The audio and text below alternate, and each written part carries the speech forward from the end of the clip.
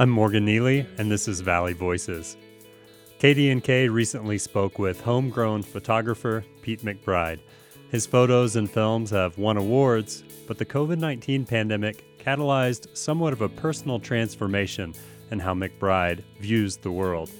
His new book, Seeing Silence, The Beauty of the World's Most Quiet Places, chronicles McBride's interest in how the natural world communicates through the gaps in noise and how that's becoming more difficult to find on an increasingly noisy planet.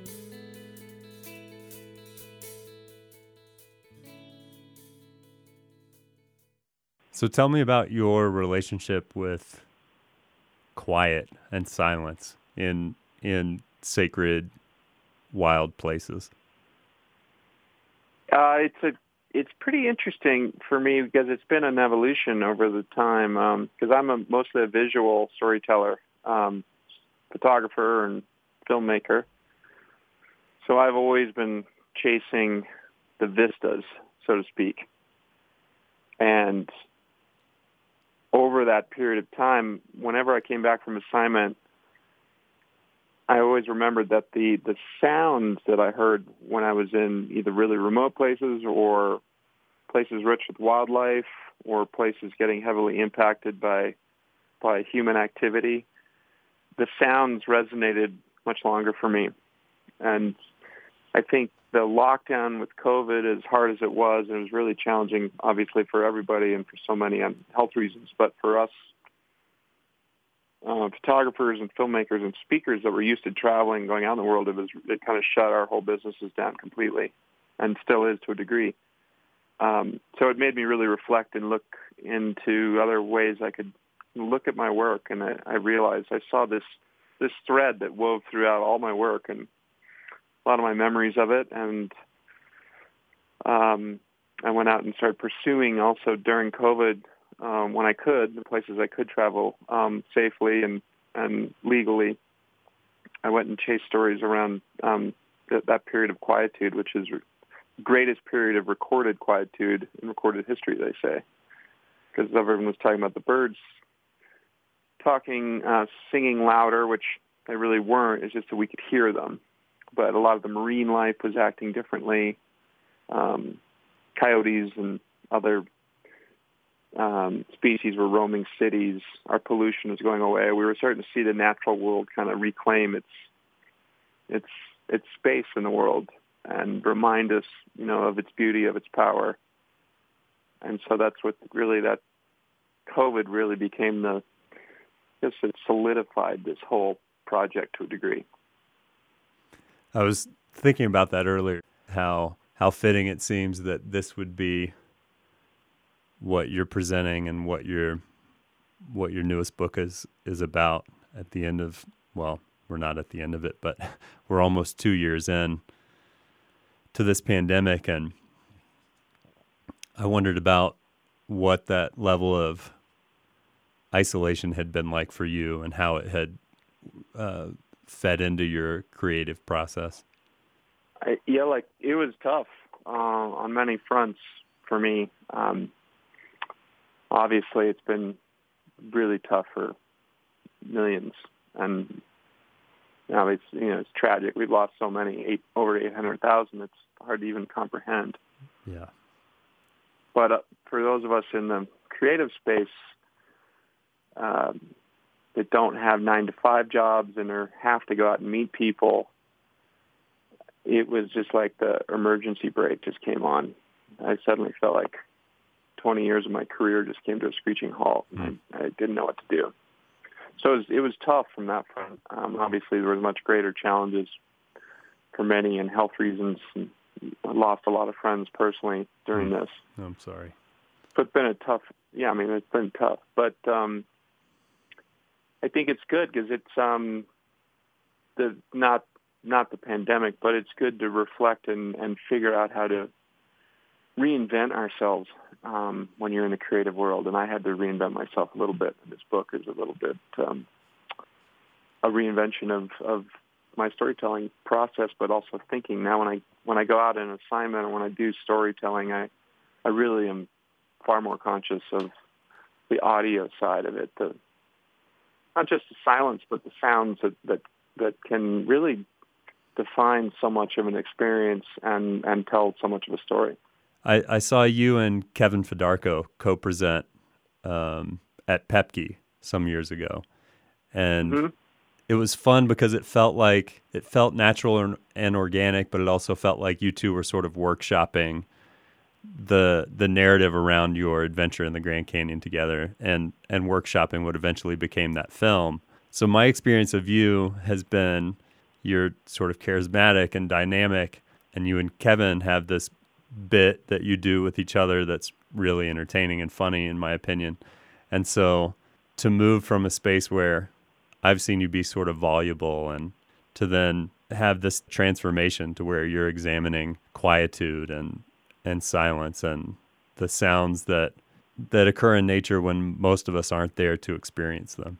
Yeah, it's, I've always had this side of me. I still like to joke around and be a goofball and have fun. But I've always been very tuned into this a little bit. And I think what's been fun about this book, I actually spent the better part of the lockdown of the year writing it. The writing was really fun because I got to explore a lot of this in different ways. And that's a different part of the brain, of course, the writing versus the visual storytelling, the photography. Right. And so it was a learning curve for me throughout. And I got to learn a lot of really interesting things, too. Just the power of sound for species. So many species on the planet, they see through hearing. They see through their ears. I went and actually did a project for Smithsonian, which is part of the book, where I swam in the Arctic of Norway to document and listen to the orca and the humpback whales and how they were communicating. And they were communicating differently, not louder, but differently, more energetic, as the experts said it. It was like they'd left the cocktail party, or the cocktail party of humanity had shut its door, and they could go back to communicating with each other in different ways, in a different volume. And I got to experience that. And but that was really interesting to me to realize how important sound and silence, not silence defined by void of sound, but silence defined by natural sounds, how important that is on this planet for the survival of so many species, but also for the health of us. We often don't think about that, but it has huge implications for us, noise pollution. Yeah, say more about that. Well, they've done studies on noise pollution, which, of course, we've kind of shrouded the planet in it, and we live, traffic, planes overhead all the time, and it's just been growing. Our phones pinging us wherever we go in our pocket, and they used to define wilderness as 15 minutes of uninterrupted natural sound. And a guy in the Northwest who I interview in the book, he talks about how those places, you're hard-pressed to find places during daylight hours that last longer than 5 minutes. And what's happened to us, obviously that affects the wildlife, and they're trying to communicate through their kind of symphony, the overlays of sounds that they can kind of work with each other. But for us, it's affected, obviously, our stress level. Sleep and insomnia has become a big thing.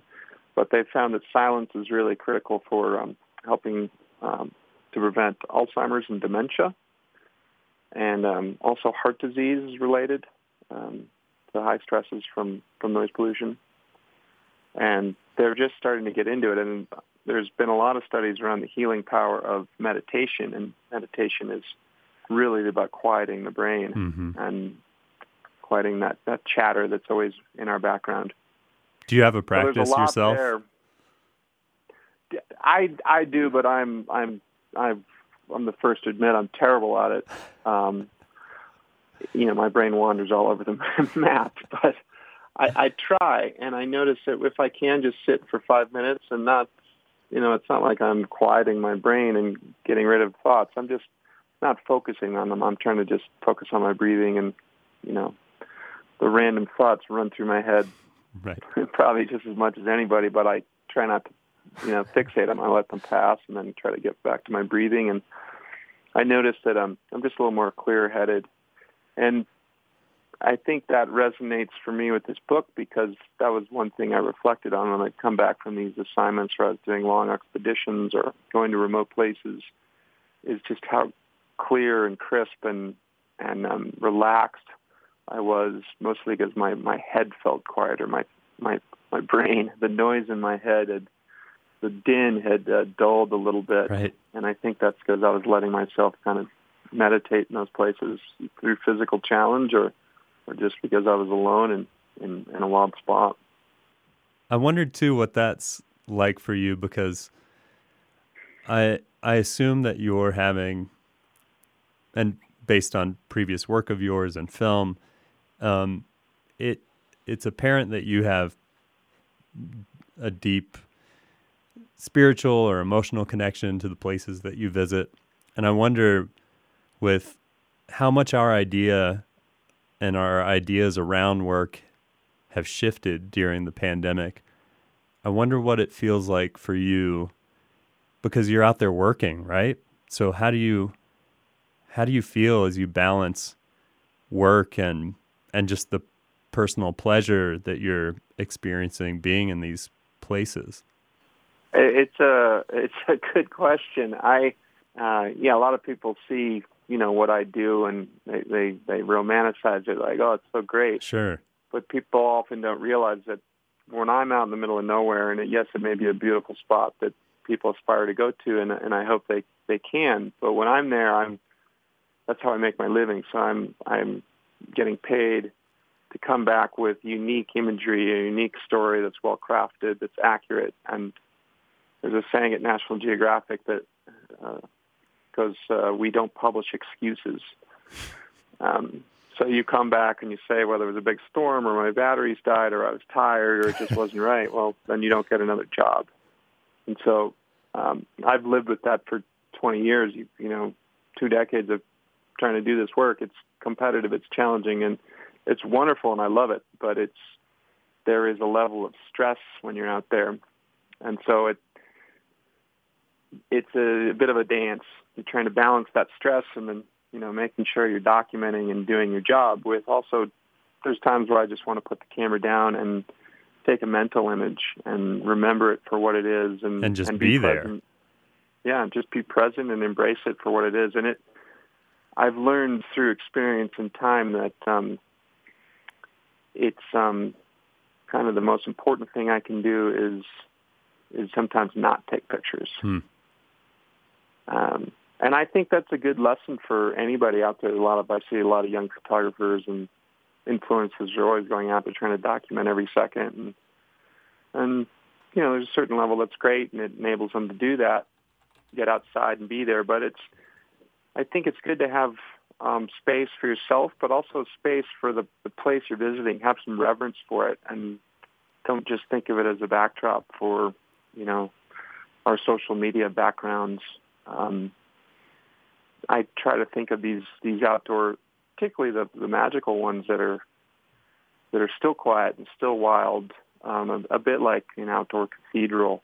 No matter what religion, all religions share a reverence for silence, and I think it's important to think about that in our outdoor spaces.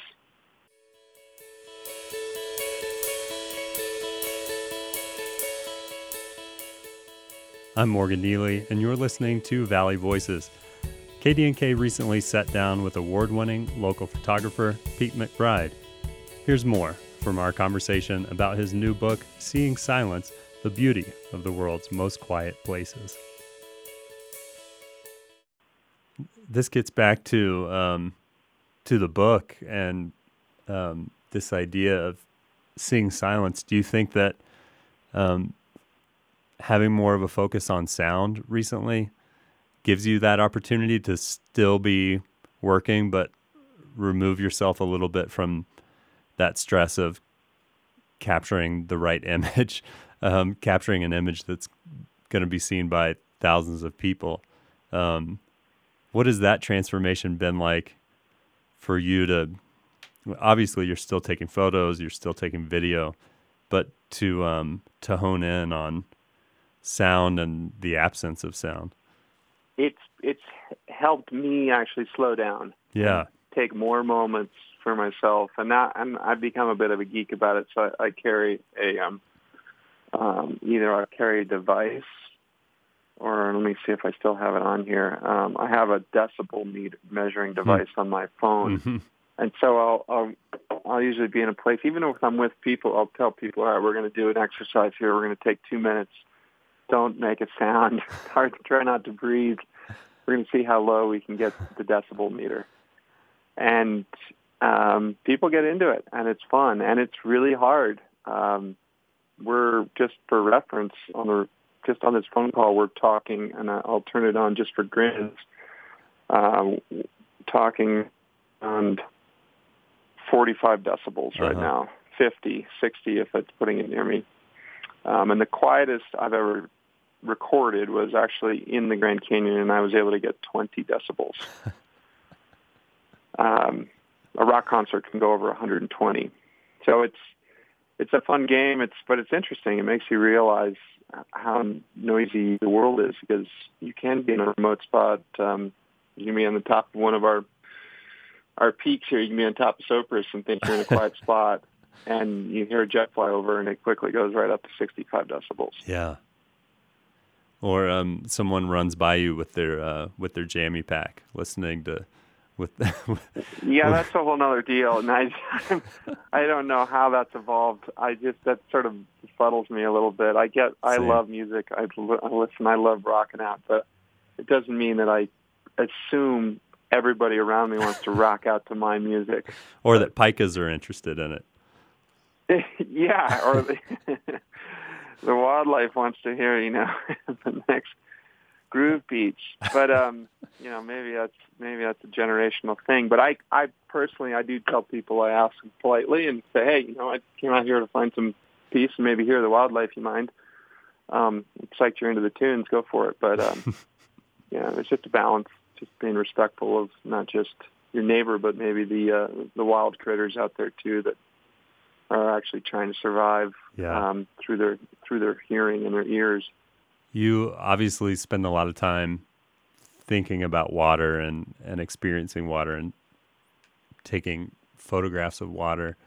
And you did that Source to Sea project with the Ganges. And after that, the National Geographic Society bestowed this freshwater hero title on you. And I wonder about, other than experiencing water in its frozen state during the winter, I wonder if you have any Wim Hofian rituals or anything in the winter. What's your experience of water like in the winter? Do you hit the hot springs? Do you do any of the cold soak stuff? I occasionally do cold soaks. Yeah. I believe in it. They're hard, yeah. But I'm not as tough as I'd like to claim. I don't do it in the Roaring Fork River in the middle of winter. I'll maybe do it in early April, but right around now I get pretty wimpy.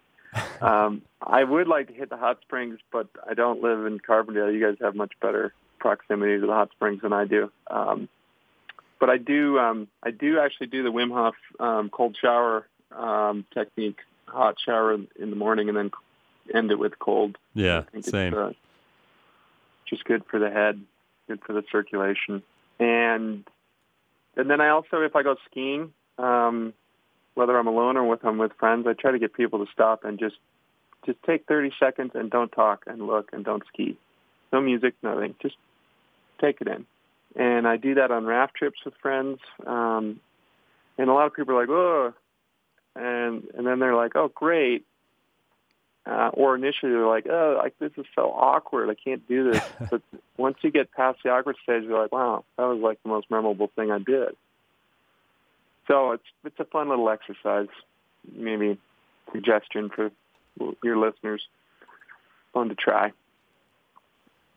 Yeah, I like that you've focused on this project of seeing silence. It's really fascinating to me, and I think it's such an appropriate time with the pandemic to transform in that way, and to think about the experience of the natural world and just our day-to-day lives in a different way. There's certainly been an opportunity for quiet, even if it's because of sad, desperate, horrible times, but it still is an opportunity, I think. I agree. I mean, I think we've all become more aware of it to a degree, and I hope we still learn from it. It seems like, we're all a little desperate to get back to life right as we remember it, and hopefully with that we don't, just blast the speakers nonstop, which we're pretty good at. Nothing against blasting speakers, because, like I said, I do love dancing and live music, loud music occasionally. I don't pretend to be some sort of Buddhist guru on silence, but I do think we need to be reminded of the power of it on so many levels for our own sanity, our own health, and for the health of the planet. What's keeping you inspired right now? What sorts of things are you reading and listening to? Oh, I got one that's really interesting. People might like The Hidden Life of Trees. Basically, how trees communicate with each other and with us in ways that we often don't even notice. Which it turns out a lot of that communication takes place through fungal networks, right? Totally. Through the soil. Yeah. Through scent, soil, and it's kind of on the slow time, deep time, some people call it. And, of course, a good way to kind of try to approach deep time is through quiet. So related. I'll mention one more thing that's on a personal note, sure. A bit more personal, is before the pandemic, I was doing a lot of speaking on different stages, and it was starting to, it was a lot of travel, it was a lot of stress, it was a lot of being on, and it was rewarding on a certain, level, because you're sharing something I cared about protecting our wild places. But it was, the collective stress was adding up to me, and it was, I was having challenges kind of with the, adrenal fatigue and, trying to keep positive while you're on the road doing that. And despite all the challenges around the lockdown and COVID and pandemic, it's learning how to connect with silence and be quiet and chill out has actually really been helpful to me. Yeah. So it's there's been a bit of a self kind of healing path through this book project, which was unexpected and interesting. Huh. Thanks for the wide-ranging conversation, Pete. Yeah. Well, yeah. In a month, the books will be back out available again. I think they've kind of run out, which is cool, but kind of poor timing. Christmas. Yeah. Not too many haters of it yet, but they're always out there. Yeah, we'll have to dig through it in depth and figure out what's going to upset the internet the most.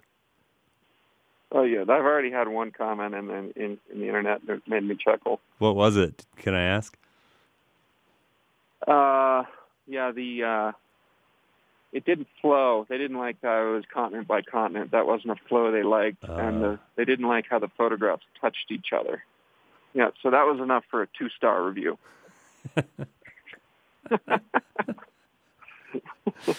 Well, I hope that you don't spend too much time going down that rabbit hole. That's I would imagine that's a weird place to be. It's easy to fixate on. I could care less. I chuckle. You can't please everybody. This is true. If there's any lesson in the world, that's definitely one I know. Yeah. Well, Pete, thanks so much for taking the time to talk today. You bet. Thanks for taking the interest. Of course.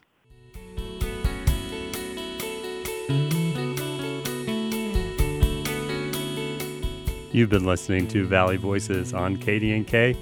This was our interview with award-winning local photographer Pete McBride. For KDNK, I'm Morgan Neely. Have a happy Christmas weekend. Bye.